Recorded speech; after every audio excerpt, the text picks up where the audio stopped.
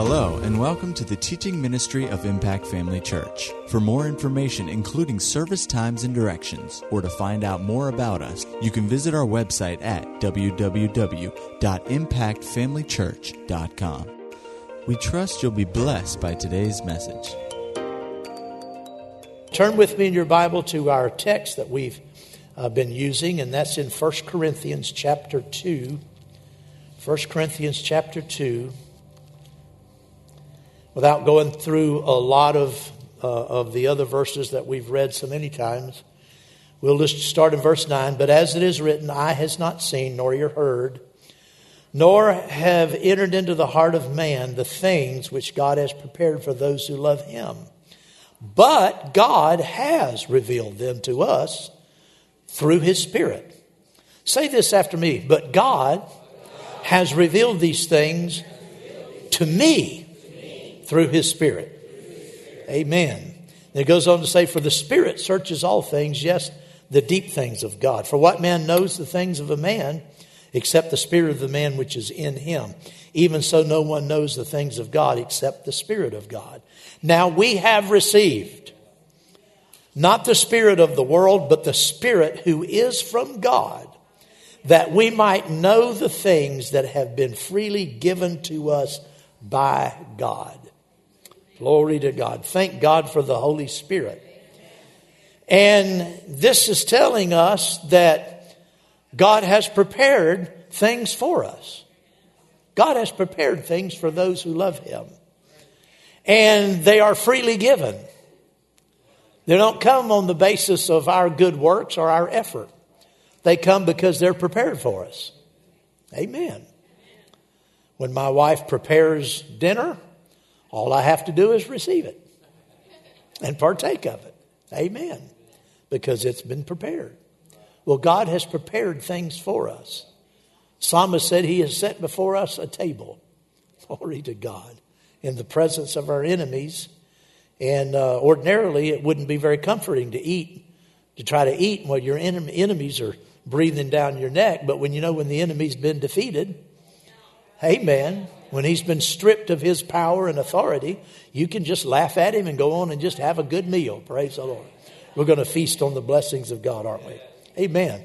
So last week we picked up with this thought that in comprehending God's plan for the church, or you could say for our own lives, because we're part of it, the importance of God's plan for us, we can say it that way, can be estimated by considering how long it's been in planning and what measure he has taken to protect it.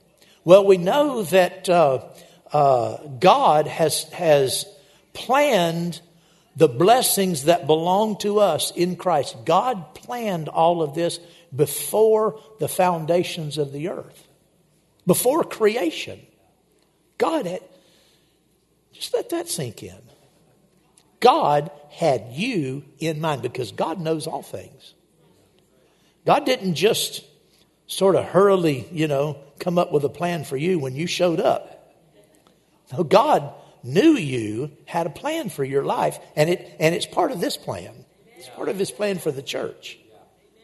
He had your name in there and what he had planned for you before the creation of the earth.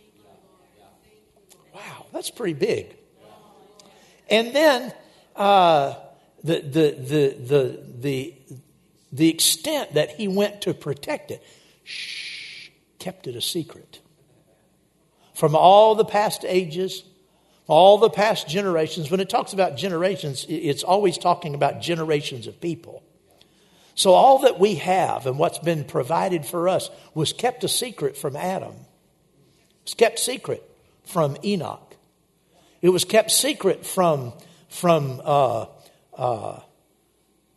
Moses. It's kept secret from Abraham and Job. Now, these men and women of the Old Testament, and when it's talking about these generations, it's talking about the generations of the Old Testament people.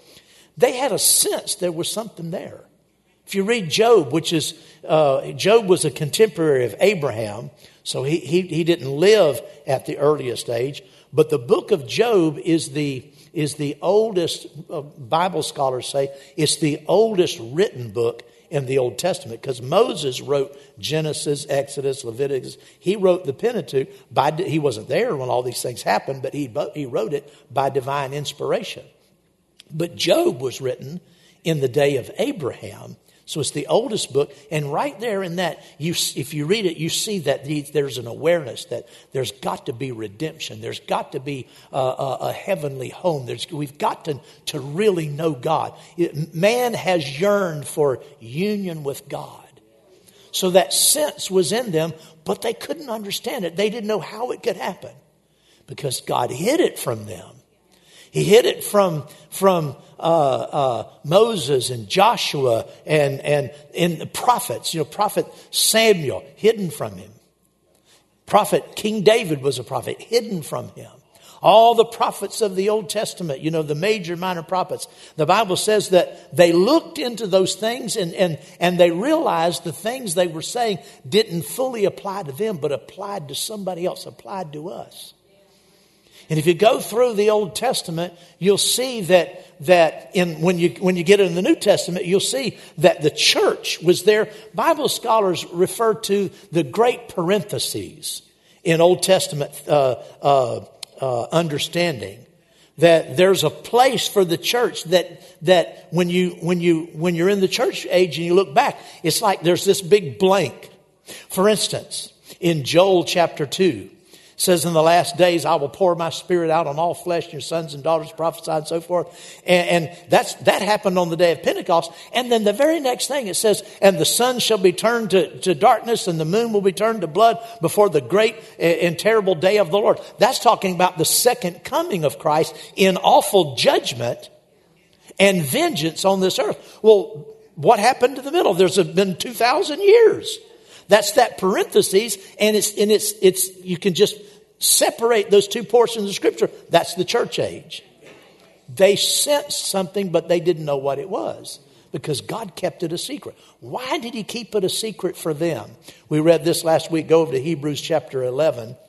Hebrews 11. Why did He keep it a secret? Well, He couldn't tell them about it because they couldn't have it.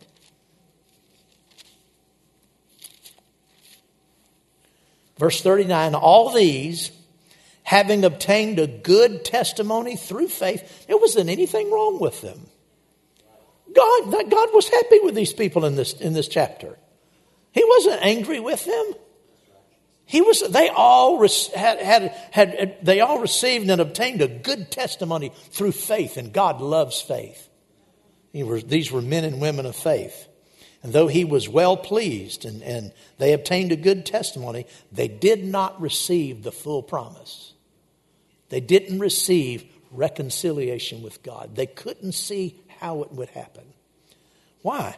God having prepared something better for us. Woo, glory to God. God prepared something better for us. Moses stood on the mountaintop with fire and smoke and the glory of God and the power of God. Not as good. Good, but not as good. We have something better. God prepared something better for us. Do you think maybe we need our understanding expanded a little bit? Yeah. We read back and we read all of the stories of the great things that happened. How Joshua stood up and commanded the sun to be still. We go, ooh, that could have been good to live in that day. Nope, something better. Something better. So he didn't qualify. It wasn't time for God to reveal the best. The best was reserved for the last. Glory to God. God having provided something better for us, that they should not be made perfect apart from us. They didn't enter into perfection because God wasn't going to leave us out. They could not be made perfect until we were. Glory to God. Well, glory to God. I'm glad that excites you. Praise the Lord. I know it does. I know it does. So then we started just at the tail end of last Sunday morning. We started in the next verse, which is verse 1 of chapter 12. Therefore we also, since we are surrounded by so great a cloud of witnesses, let us lay aside every weight and the sin which so easily ensnares us, and let us run with endurance the race that is set before us, looking unto Jesus, the author and the finisher of our faith. He said, since we are surrounded by so great a cloud of witnesses. The imagery, I said this last week, I'll say it again, the imagery here that the Apostle Paul is using, and it's not for certain that Paul wrote this, but many people believe he did, I do. But, it's not, you don't make a doctrine out of it, but whoever wrote it was using the imagery of the athletic games. The Grecian games that were the precursor to our modern day Olympics. And the people would be in the stands and they would be cheering as these events took place. And so that's the imagery here of people in the grandstands watching and cheering. And it said we are surrounded by a great cloud of witnesses. Well, who is that cloud? Who are these people? Well, all these people he's referring to the people in chapter 11, the great men and women of faith. But it wouldn't just be them. It would be all the men and women of faith who've ever gone on before. And that would even mean people that we know or have known. Family members and friends who died in the faith. They're in heaven and they're looking at us and they're cheering us on. Now, I said last week, that people up there aren't interested in natural things. And I talked about someone who the Lord instructed about this. It was actually Kenneth Hagin. Back in 1968, he was conducting a meeting, and Jeannie Wilkerson was present in that meeting. Now, Jeannie Wilkerson, I was in one of Brother Hagin's meetings at least one time, maybe more. But I know I was there one time when Jeannie Wilkerson was there, and she was recognized as a prophet, very accurate prophetess. And in this meeting in 1968, she spoke by the Spirit and said that in the fall of that year, I don't know what time of the year it was when she said this, whenever it was, said in the fall of that year that Brother Hagin would have an experience similar to Enoch's experience, in that he would be called away. And now Enoch was called away physically. His physical body was just disappeared, was transported into heaven. But she said Brother Hagin would be called away in the Spirit. It would be a similar experience, but he would be called away into heaven in the Spirit. Well, he testifies that later that year, in the fall of that year, his sister died of cancer. And before she had gotten sick one time before and was facing death, and he was able to pray her out of that and get her healing. But this time when she got sick, he couldn't. The first time she was a baby Christian and didn't know. But then the second time when she came down with the cancer, she knew more and she was responsible for more. And so he wasn't able to pray the prayer of faith for her or to carry her with his faith. So she passed away. And he said that evening, earlier in the evening, they were all gathered around her bedside when she passed away, when she went to heaven. They were there in the room, the family. And he said later that night, actually early in the morning, the next morning, about 1:30 in the morning, so it'd be the same night, he was and of course, after that, you've been with the family and everybody's hearts are touched and, tender, and there's sorrow and, all of that, the emotion. He was laying there in bed that night and he was thinking about the time when he was a teenager, when he died. And if you've heard his testimony, he died and his spirit left his body. And when his spirit left his body, as he went up, and when he got up to about, as he was ascending into heaven, when he got up to about the ceiling of the bedroom, he looked down and he could see his body laying there on the bed. He could see his mama with holding his hand in hers, and his grandmother there, and I guess others. And he could watch this scene, but he was up above them. And so he was laying in bed that morning, about 1:30 in the morning, and he was thinking about earlier that evening when his sister had died. And he was thinking about what it must have been like for her. She must have experienced the same thing. And reading that, I remember when my 14-year-old sister died back in 1976. I remember being there at the hospital when she passed away, and remember standing over her lifeless body. And I remember I actually looked up and I was thinking, I wonder if she's watching me looking up at her, but her body's right here. Well, Brother Hagin was thinking about that. And while he was thinking about it, he said suddenly there was a bright beam of golden light about the size of an elevator shaft just come right through the ceiling.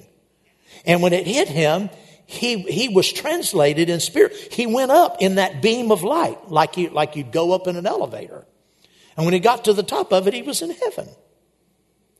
Now his body, was still there, but in the spirit he was called away.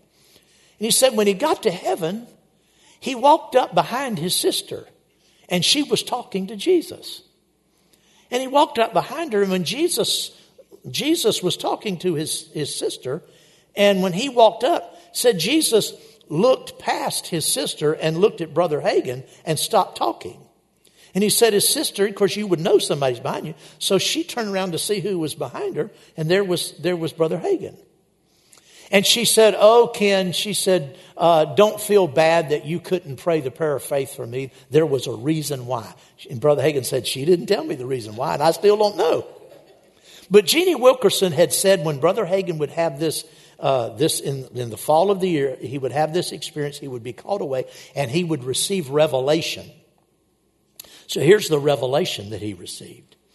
While he was standing there talking to his sister, she said, well, I've seen so-and-so. She mentioned somebody's name, Ann, I think, which was a daughter of hers that had was killed in an automobile accident when she was just young, and she left 2 small children behind.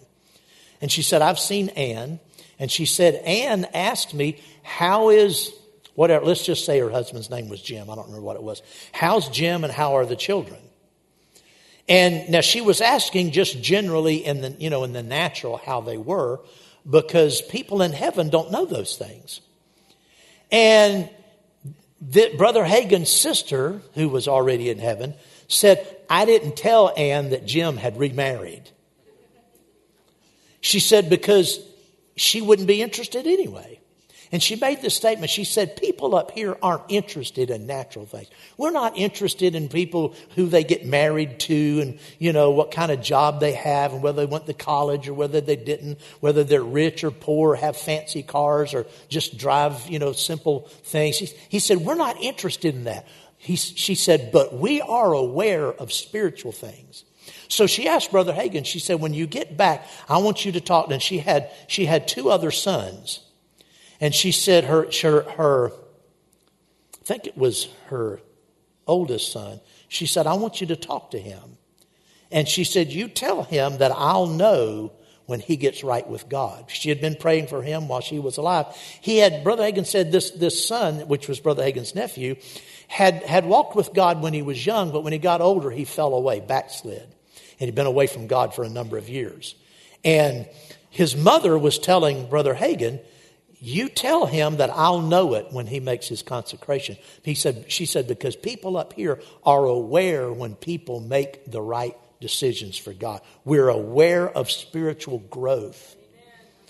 And so Brother Hagin said when he got back, he did talk to her son, and he didn't make a consecration right then. I think he did, but then that didn't last very long. But then later in life, because he had the call of God on his life when he was young, but he had been running from God. He eventually got back. He came to one of Brother Hagin's camp meetings, got back into fellowship with the Lord, answered the call of the ministry. I guess went to Rainbow, but started preparing for ministry. So that was the end of that. But the revelation there was that people in heaven are aware he said they're watching our race, and they know when we make decisions, when we make advancement spiritually. And so they're cheering us on. Glory to God. So that blesses me to know my father and my mother. They're in heaven. And they're cheering me on. They're standing there. Just how many of you ever gone to a game when one of your children were playing?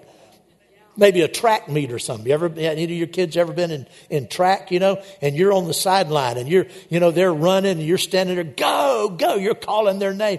Go, he's coming up behind you. Go. And when you do that, if they hear you, it kind of gives them fresh energy and they begin to run a little bit faster.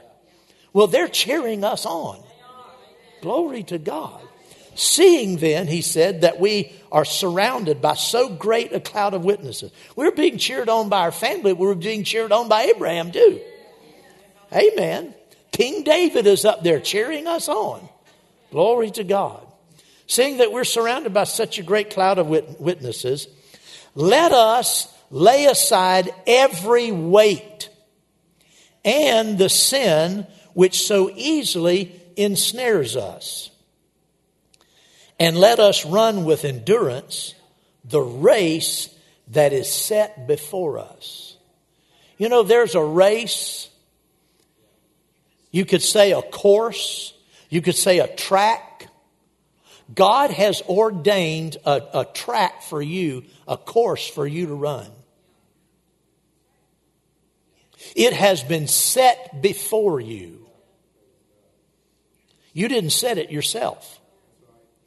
Too often, we encourage our children and our young people to make their own decisions. Decide what you want to be in life and go for it and give it everything you have and you'll be a success and God will bless you. We need to be telling them, seek the will of God. Find out at an early age what God expects for you. Instead of letting the culture and letting things of this natural life influence, let our children be influenced with the will of God.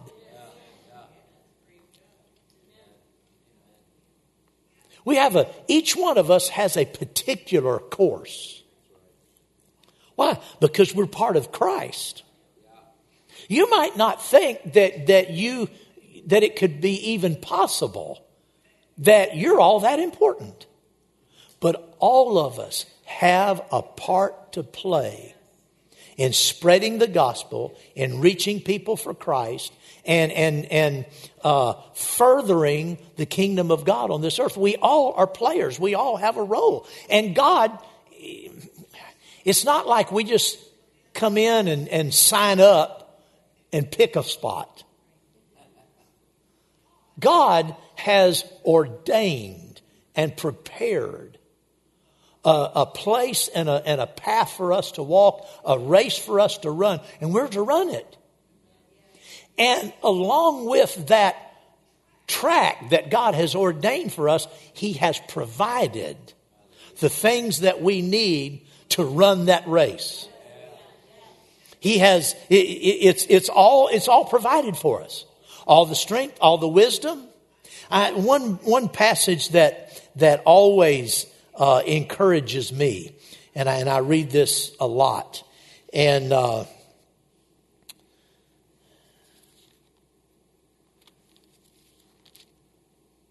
in 1 Timothy chapter 1, verse number 12, this is just a favorite scripture of mine. Paul said, I thank Christ Jesus our Lord, who has enabled me. That word enabled means to furnish with strength and ability.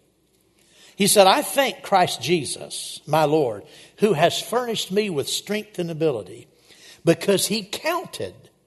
That word counted is also translated judged, and it's also It's translated judged, and I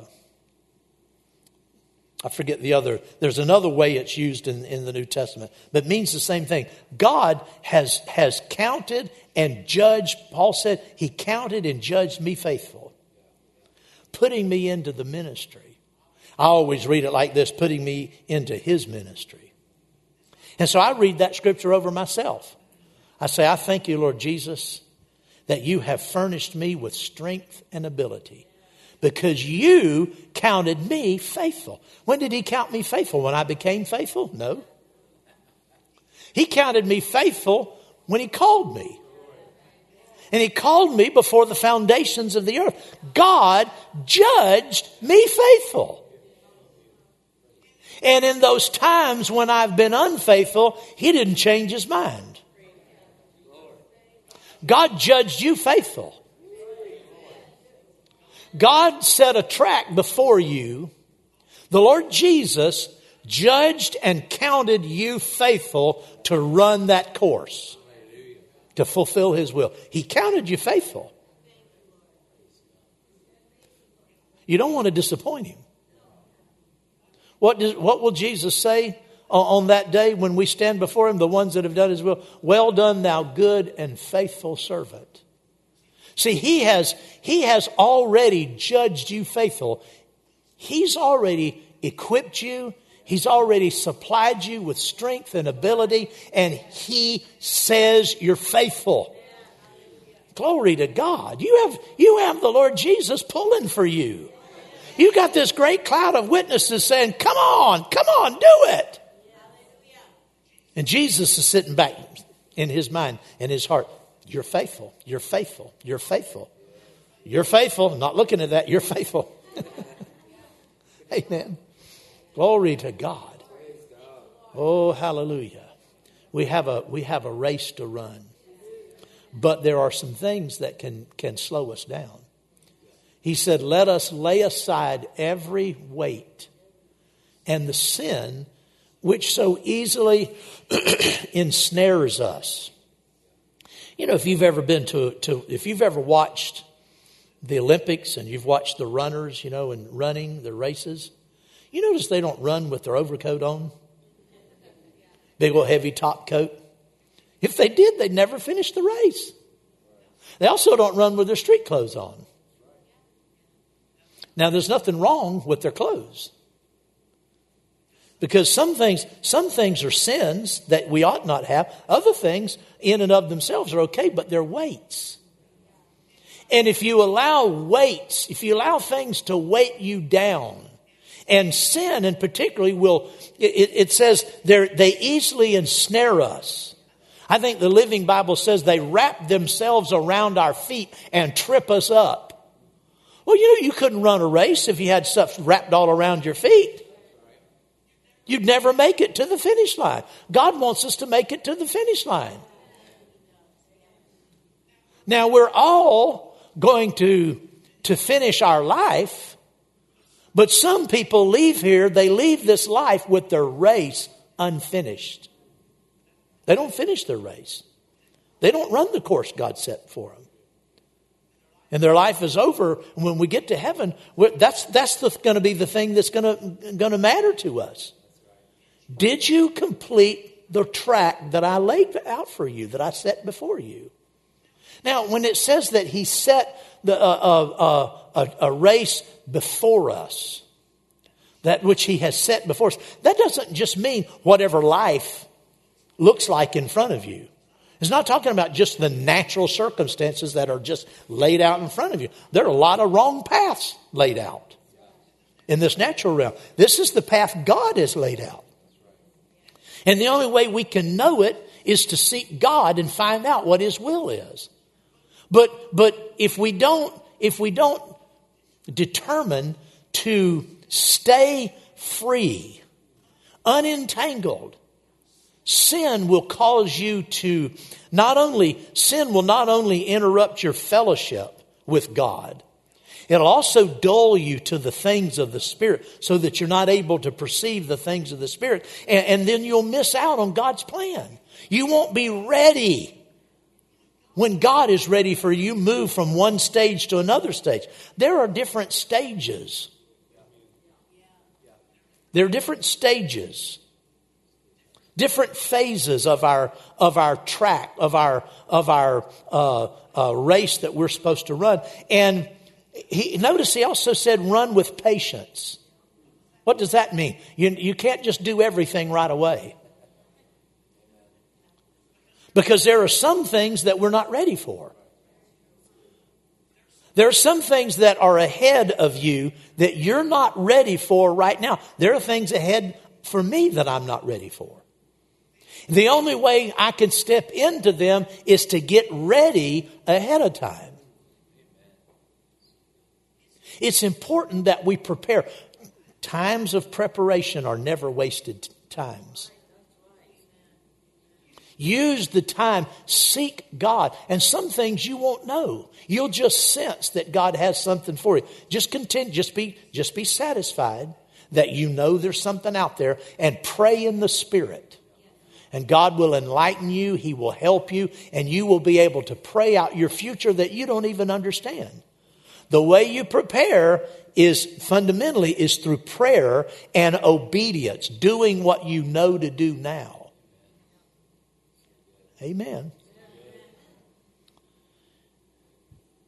When the time comes for the next phase or the next stage of your life, if you haven't prepared, you won't be able to step into it. The opportunity will present itself and you'll miss it because you didn't prepare yourself. Because these things don't just happen automatically. As you go through life, you don't just automatically advance in your track, in your course. It doesn't happen that way. It happens as we run our race with patience and keeping ourselves unencumbered with just sins, obviously, but then weights. What is a weight? A weight is anything that's not necessarily sinful. It just hinders you. And really, almost any natural thing can become a weight. Now, they're not all, because we do have a natural life. And God does expect us to enjoy natural life and to allow, He's blessed us, for instance, with things, but we can't let things govern us. God has blessed my wife and me, and we're blessed naturally, but we can't let those things hold us back. And I've seen it so many times. I've seen the blessings of God. The Bible talks about, Jesus talks about the things of this life. The sower sowing the seed, and one of the persons was illustrated by the one who received the seed among thorns, and they grew up. And he said, the cares of this life sprung up. What are the cares of this life? Well, everything is a care of life. But if you allow them if you get entangled with them, the cares of this life. Another one he said was the pleasures of life. And actually that word that's translated pleasures is the Greek word hedone. And it's the word we get hedonistic from. And in the Bible, every single time it's used, it's always used of sinful pleasures. They're sinful pleasures. And we can't let those things entangle us. Cares of this life, sinful pleasures. Just another thing he said, the desire for other things entering in. We need to be hungry for God above everything. We ought to have a desire for Him and for His plan and His will in our life above everything else. And if we don't, we'll start turning our affections on things that will lead, and the thing in and of itself might not be bad. For instance, it's a good thing, the Bible says it's a good thing for a man to find a wife. I'm assuming it's a good thing for a wife to find a husband.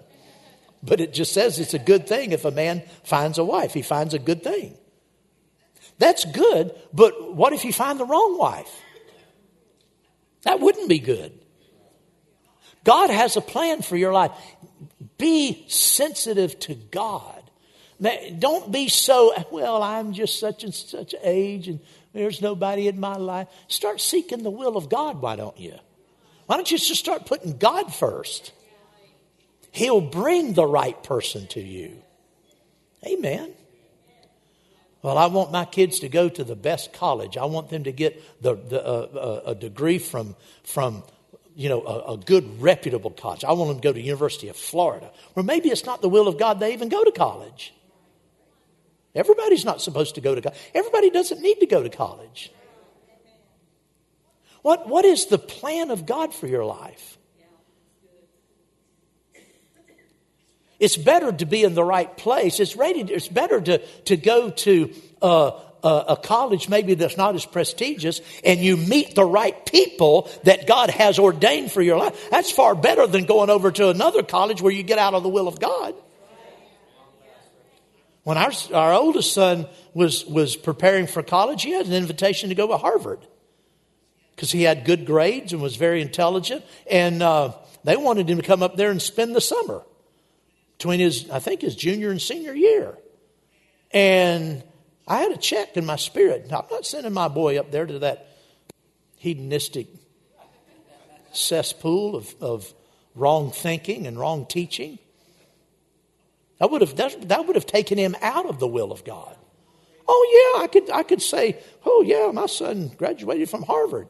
He's an infidel now, but he graduated from Harvard.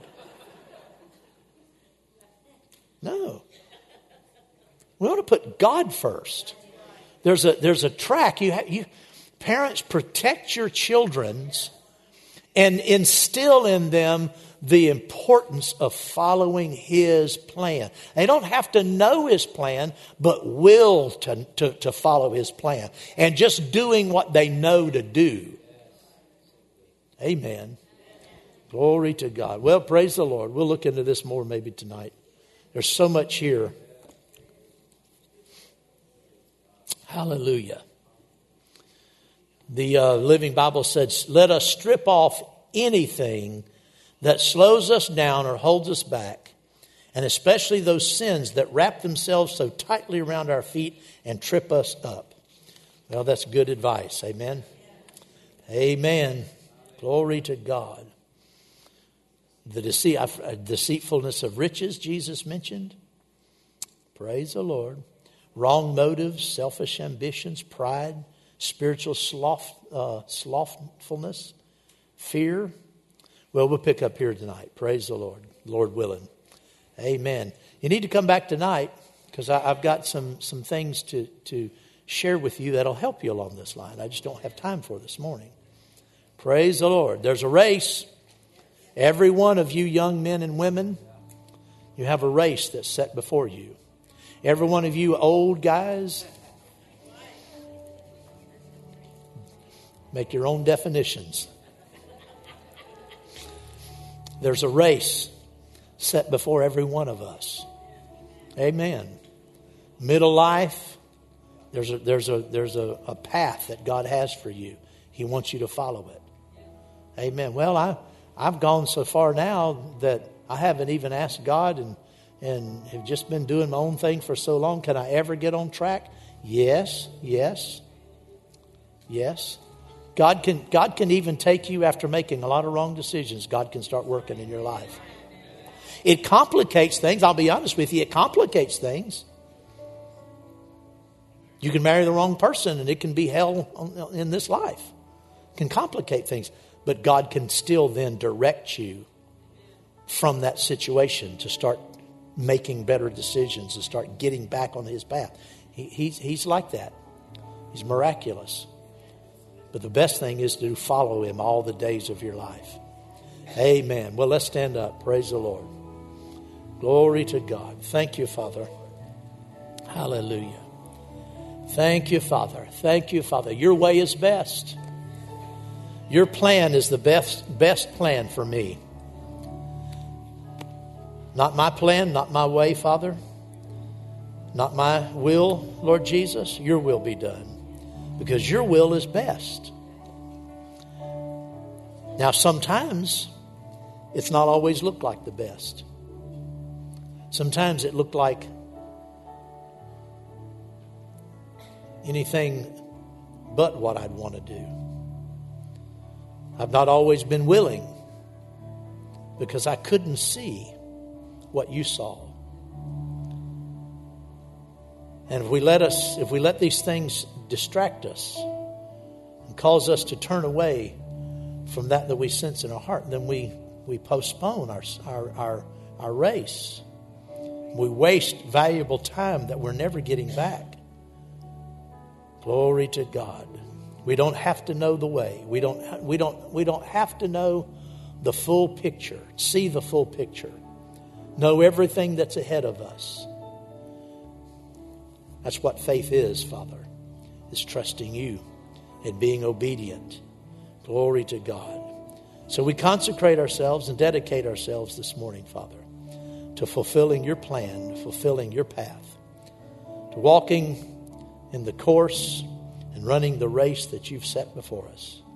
Glory to God. Hallelujah. Looking unto Jesus, the author and the finisher of our faith.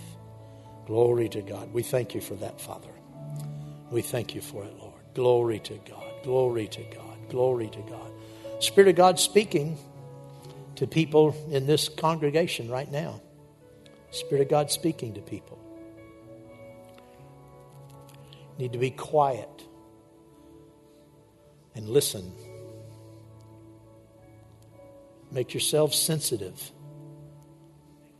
One of the biggest things you can do is just say, God, whatever this is, I don't even understand it, but I'm saying yes. I'm saying yes. By faith, I'm saying yes. Whatever that is in your heart that you might not even be able to define it or describe it, but there's a knowing, a sense, I should say. It's better to say a sense of God's plan and direction. You might not even know what it means or what it's about. Say yes to that.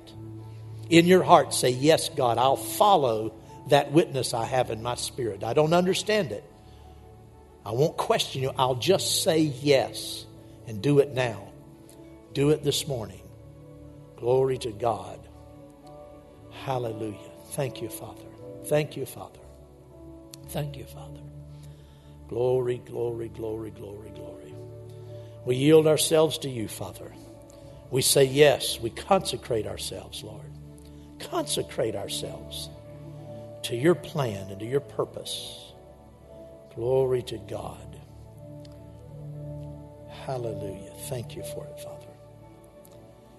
Thank you, thank you, thank you, thank you, thank you, Lord. Glory to God. Glory to God. Hallelujah. Glory to Jesus. Glory to God. If the Lord's dealing with you, if you sense the Spirit of God leading you and just dealing with you about your future, this doesn't mean that you've been in disobedience. What I'm about to ask doesn't mean that you've missed it, because all of us sense His leading at times. But if you feel like the Lord is dealing with you today, I want you to come down here to the front, just as an act of consecration. Just come down to the front as an act of consecration. We're going to pray together. If you sense the Lord giving you a witness in your heart about your future, maybe you don't even understand it, just come down to the front. Praise God. Thank you, Father. Glory to God. Thank you, Father. Hallelujah. Thank you, thank you, thank you, thank you, Lord. Amen. Glory to God. Glory to God. Hallelujah. Thank you, Father. Thank you, Father. Thank you, Father. Thank you, thank you, thank you, Lord. Amen, amen, amen, amen. Glory to God. Father, I pray for each one of these today, Lord. Father, that you will stir on the inside of them a passion and a hunger, a yearning on the inside of them like they've never known before. Father, may the desire for your will burn on the inside of them so that they will be led, powerfully led. That they'll understand the importance of yielding and cooperating. Each one of these that are in front of me are different. They're all different, and they all perceive things differently in their heart. They all perceive the leading of the Spirit a little bit differently. Father, I pray, Lord, that they'll be empowered to cooperate with that leading in the way that's appropriate for them. That you'll show them how to follow, how to pray, and how to follow that witness. And that the knowledge and the awareness of that leading, Father, will be strong in them, powerful in them. They'll be aware of it, Lord, that it'll be a guiding something in their life, a pull in their life toward you. That'll be discernible. That'll be something they sense and they're aware of. And I know sometimes not knowing what that is a challenge sometimes, because we're human beings and we want to know everything. But it's important, Father, that they follow that yearning and that sense or that witness. Make them aware of it, Father, in a powerful way. So it'll be easy for them to cooperate with it. Glory to God. I pray that for them, Father. In Jesus' name, thy will be done. Glory to God. I want all of you that's in the front here to say this after me. Father God, not my will, but your will be done. Not my way, but your way. Not my path, but your path. Not my plans, but your plans. Father, lead me according to your perfect will, in Jesus' name. And I have covenant with you today that I will follow wherever you lead me. Wherever you lead me, I'll follow. Whatever path that's set before me, I'll follow that path. I might make mistakes, because most of us do. I might make mistakes, but I know you're bigger than my mistakes. And I ask you, and I give you permission to correct me and pull me back to the center of your will again and to the center of your path. When I make wrong decisions, Father, arrest me, stop me. Give me the awareness that I've missed it. And I promise you that I will correct myself. And I'll follow you all the days of my life. In Jesus' name, amen.